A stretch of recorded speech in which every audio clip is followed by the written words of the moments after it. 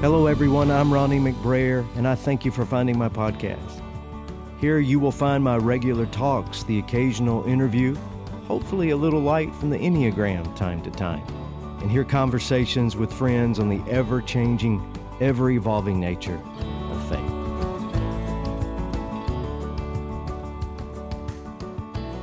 If you are burned out on religion, to quote Eugene Peterson's marvelous paraphrase, but your faith is still important to you, or if you consider yourself a spiritual exile with no real place of belief to call home, then I have you especially in mind, and I hope you'll stick around. This stunning and handsome young man that you see on the screen right here. Apologies to those of you who are listening only and you are deprived of such good looks. Is our son, Specialist Joshua Bryce McBrayer, soon to be Sergeant McBrayer in a few weeks. He will finish his time in the Hawaiian Islands this spring, transfer to Colorado Springs, Colorado, where our son Blaze already lives. And we will have multiple children living in the same zip code for the first time in years. Bryce sent us this selfie from the field this week. He's been engaged in a 2-week military exercise in some tropical jungle somewhere, dining on meals ready to eat with no shower or bathing facilities, setting up and tearing down mobile airfields, fighting simulated enemies. He says he's been killed twice. And foot-long centipedes in his sleeping bag. I was not surprised to get a selfie from him, even the occasional text over these last 2 weeks, because he is an enterprising young man who has figured out long ago where to hide his cell phone so that his superiors cannot find it. I was surprised, however, and a little bit alarmed when he FaceTimed Cindy and I late one night this week. It's a parent thing, isn't it? It never goes away. But there he was, that beautiful face of his on the other end of the line. Are you okay? Is something wrong? That's the first thing that parents ask. Yeah, he said, very hushed from somewhere inside a communications tower, avoiding being caught with his phone. And what was so important that Bryce had to interrupt an Asian theater war game, breaking military protocol and contacting his parents 5,000 miles away? Quote, Dad, did you get that $20 I sent on Apple Pay for those Powerball tickets?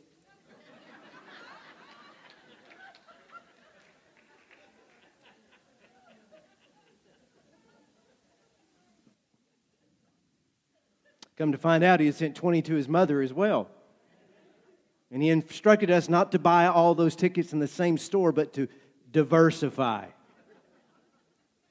Well, Bryce didn't win this week, but someone did, beating the 292 million to 1 odds. Someone walked into Joe's Service Center outside of Pasadena, California, picked 10, 33, 41, 47, 56, and the Powerball of 10. And they walked out with a record $2.04 billion. Or at least they will. As of today, the winner has not yet come forward. Something that's not unusual when dealing with this much money. $2 billion. The largest jackpot in world history. Historically, and I've tried to stress this to my son, lottery winners do not do very well. You probably have heard about this. The stories of the lottery curse. They are legion and they are legendary, and they're true. More winners say that their lives got worse after winning than before winning. Though most of us would like to try and beat those odds too. And here's the other thing about the lottery that is so fascinating. Some players actually believe that their numbers, the numbers that they choose, are superior to the numbers that others choose. In a game of complete chance, they think their odds are better because the numbers on their ticket are special. This is Dr. Ellen Langer, Harvard School of Psychology. She's been teaching since 1975. She was the first woman ever to be tenured in psychology at Harvard. She writes about, and her expertise is in two primary areas. Number one, aging, specifically how to slow it down. That's good. And two, what she calls, quote, the illusion of control.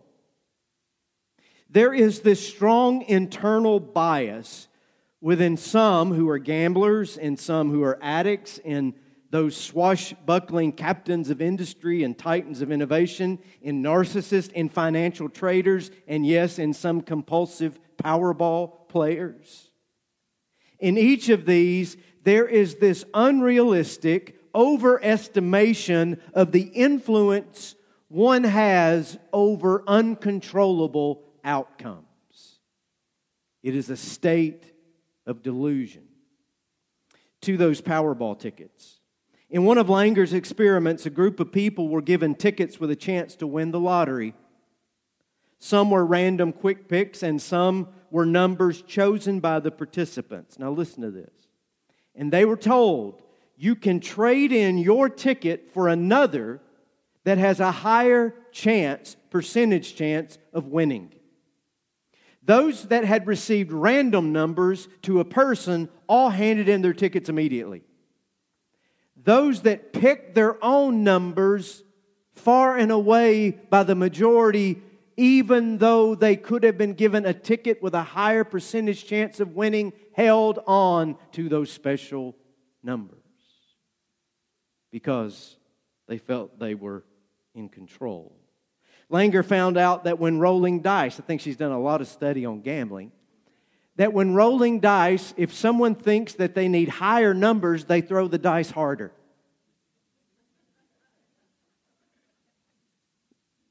And when they need smaller numbers, they throw the dice gently, as if the power of the throw is going to affect the chance of the numbers that show up on the dice.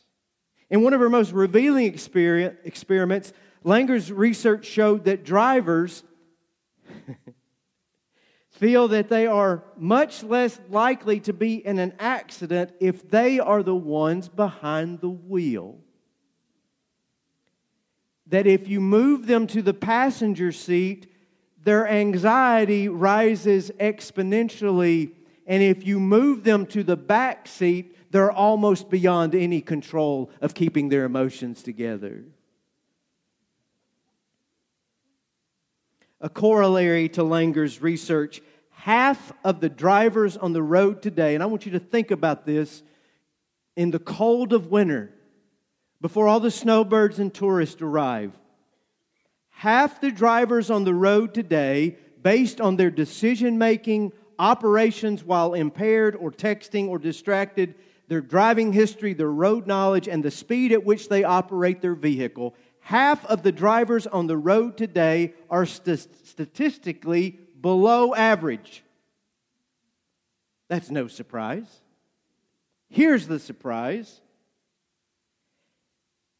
Ask individuals what kind of driver they are.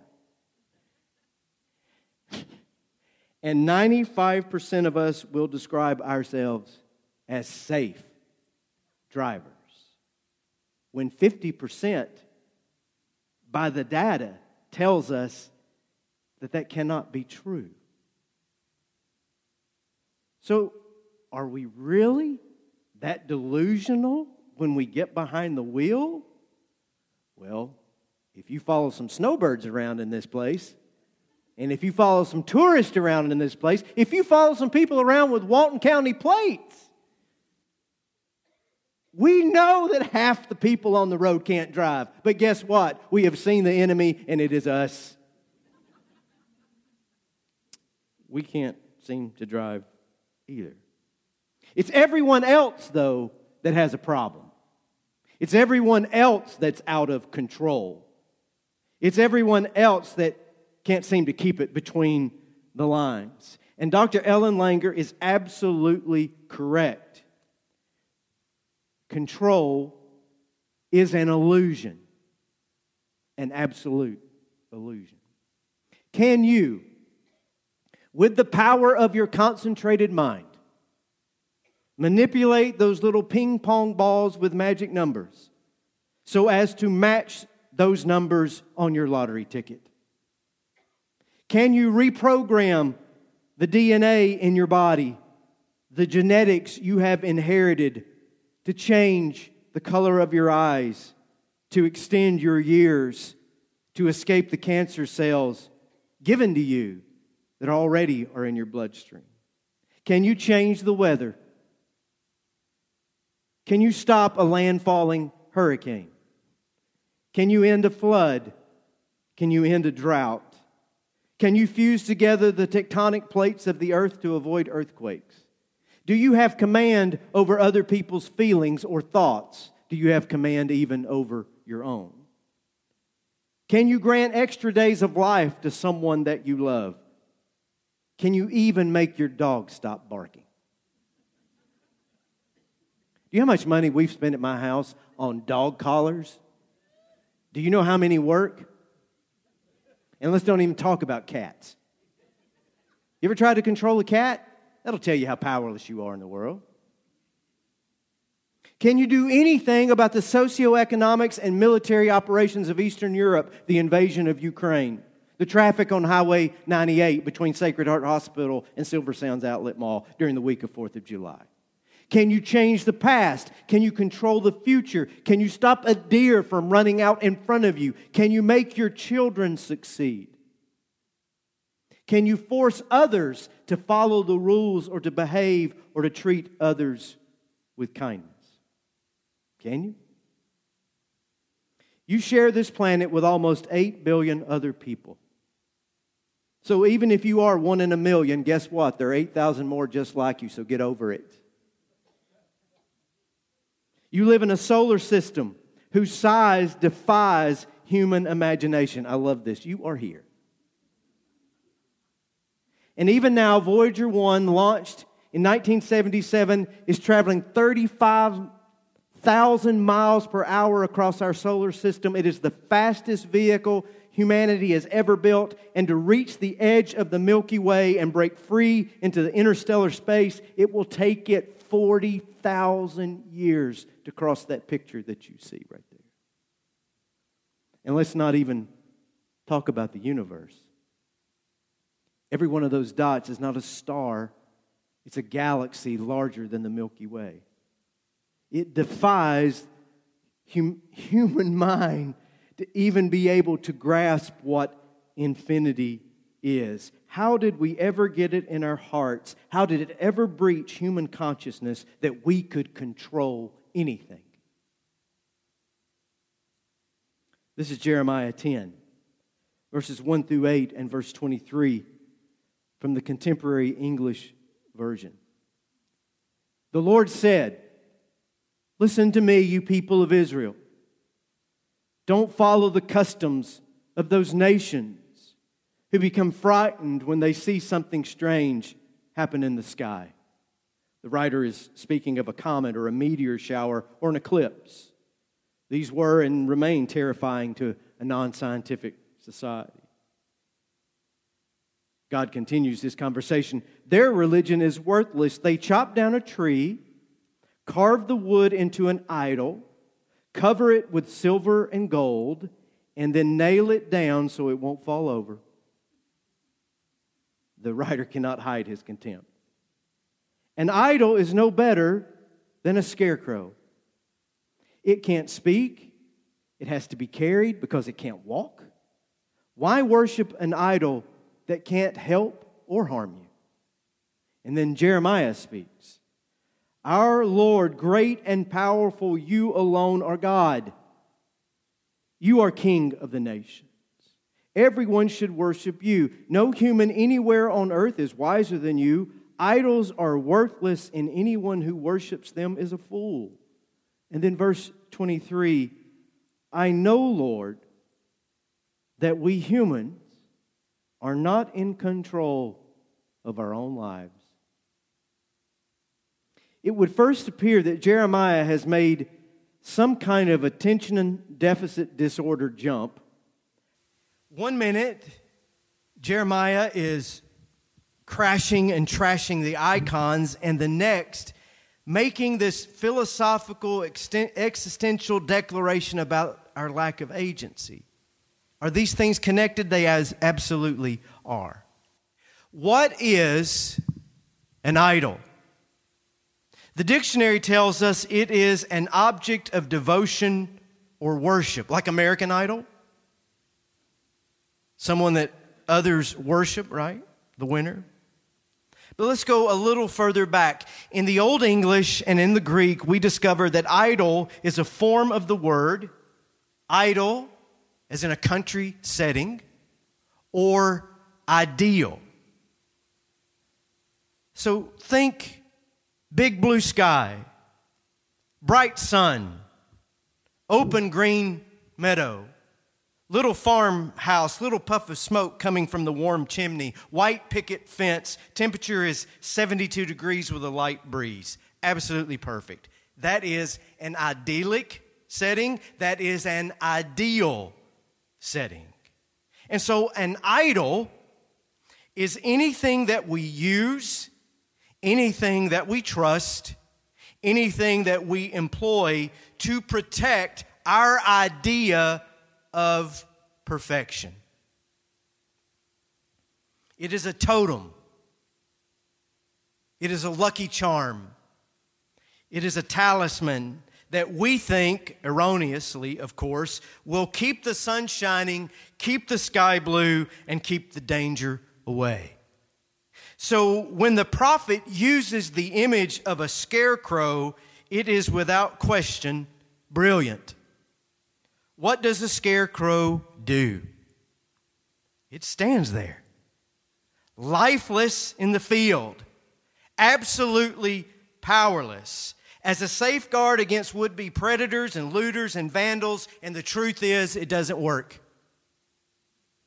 An idol can be anything that we use as an anti-anxiety measure. Now, that list is endless. I know we are refined modern Americans, and we don't have traditional idols. No little golden calves or effigies that we bow down to. Or do we? Money is certainly one. It's the most popular one we have. If I have enough money, I will be protected from anything that might harm me. If I have enough in the bank, then I won't worry. Well, how's that working out? I mean, how much do you really need to ease your mind? And what happens when the bank fails or the currency collapses? Well, if I just had the right husband or the hot smoking wife, that would put me at ease and I wouldn't have all of these insecurities. Really? I just need more guns, more bullets. Then I won't be afraid of rioters or unrest and I'll be able to maintain some equilibrium. You think? Well, if my country is strong, then I don't have to worry. If my house can withstand a Category 5 hurricane, if I get all my medical tests in order, if I can just gather all of the right information, if I can get that perfect job, if I can keep that perfect job, if I just get the safest car on the market. Idols are everywhere. You see that? And they're scarecrows. They can't speak, they can't walk, they can't stand on their own, they can't insulate you, they give you no more control than you already lacked. So you're saying I shouldn't do financial planning? Well, you should. You really should. But you are powerless against most of the forces of a globalized world. You know that, right? I shouldn't prep for hurricane season? Oh, you surely should. But if that monster forms in the Gulf of Mexico and makes a beeline for your house, just get in your car and leave. Should I be engaged in society? Absolutely and without question, but you know you are among 300 million others, right? You saying I shouldn't protect my family? You know I'm not saying that at all. But what are you going to protect them from? From whom? For how long? There are so many straw-filled scarecrows we are trusting to ease our minds, and they just can't help us. Not really. Growing up in North Georgia, my grandmother laid out a garden every year. And when after she had turned 90, she couldn't keep up with it anymore. And I think that was about as difficult a thing that she ever had to accept, that she couldn't keep her garden anymore. And she had a whole lot of difficulties. But it was old school gardening. You know, they call it okra in most places, but it's okra. Can I get an amen? Yeah. Okra and potatoes and squash and runner beans and hot and mild peppers and cabbage and, of course, corn. Tall, yellow, sweet corn. There is no other. We had corn on the cob, fresh. We had creamed corn. We had hominy. And I have so many memories of shucking that corn, throwing the shucks and some of the stalks over the fence for the cows to eat, and then getting back home and my grandmother giving me a little circular brush to comb away all the silkies. Now, if you don't know what I'm talking about, I'm sorry. It's probably on YouTube. I loved it. But so did the crows. And they didn't wait until the corn was mature to descend upon the field. They usually started showing up about the day you put the seeds in the ground. And one year the crows were especially bad. Had to be early June. The rows weren't ready to harvest, but I was already out of school. That's how I know what time of the year it had to be. And grandmother just couldn't get rid of the crows. And so she put a scarecrow in the field. You know how long that worked? About 2 days. Crows are smart. So then she started hanging foil pans and aluminum pans on posts in the yard and in the field. That worked too. How long? About 2 days. She resorted, I kid you not, I've never, in all those 93 years that she was alive, it was the angriest I ever saw her. She resorted to sitting in a chair, looking out the kitchen window with my late grandfather's .22 pistol. And it was the only time in her whole life that I heard her use profanity. She would cuss a blue streak. And she'd sit there and watch. The crows would show up. Bah! She'd open up a whole cylinder on them. Then she'd go back, working in the kitchen a little while. She'd hear them cawing. She'd hear back to the window again. Pop, pop, pop, pop, pop, pop, pop, pop, pop. She finally gave up on that and resorted to just simply walking out in the field. 15 minutes or so, an hour, keeping them away. And when she would get tired, she is 90 years old, and worn out, she'd say, "Son, get out here." And I would walk the field. And she'd say, "Those crows will be back, you stay at them. Those crows will be back, you stay at them." And they always came back. Well, one morning we're sitting at breakfast early in the morning. And she says, "Well, that'll do." And I looked up from my biscuits, not knowing what she was talking about.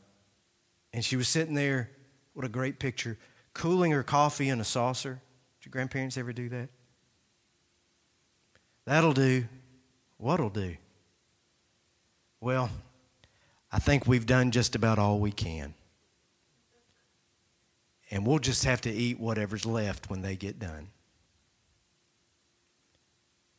What a simple conclusion, but what a profound conclusion. Do all you can. Do all you can, but there comes a time when you've done all you can. And when you've done all you can, there's nothing left to do.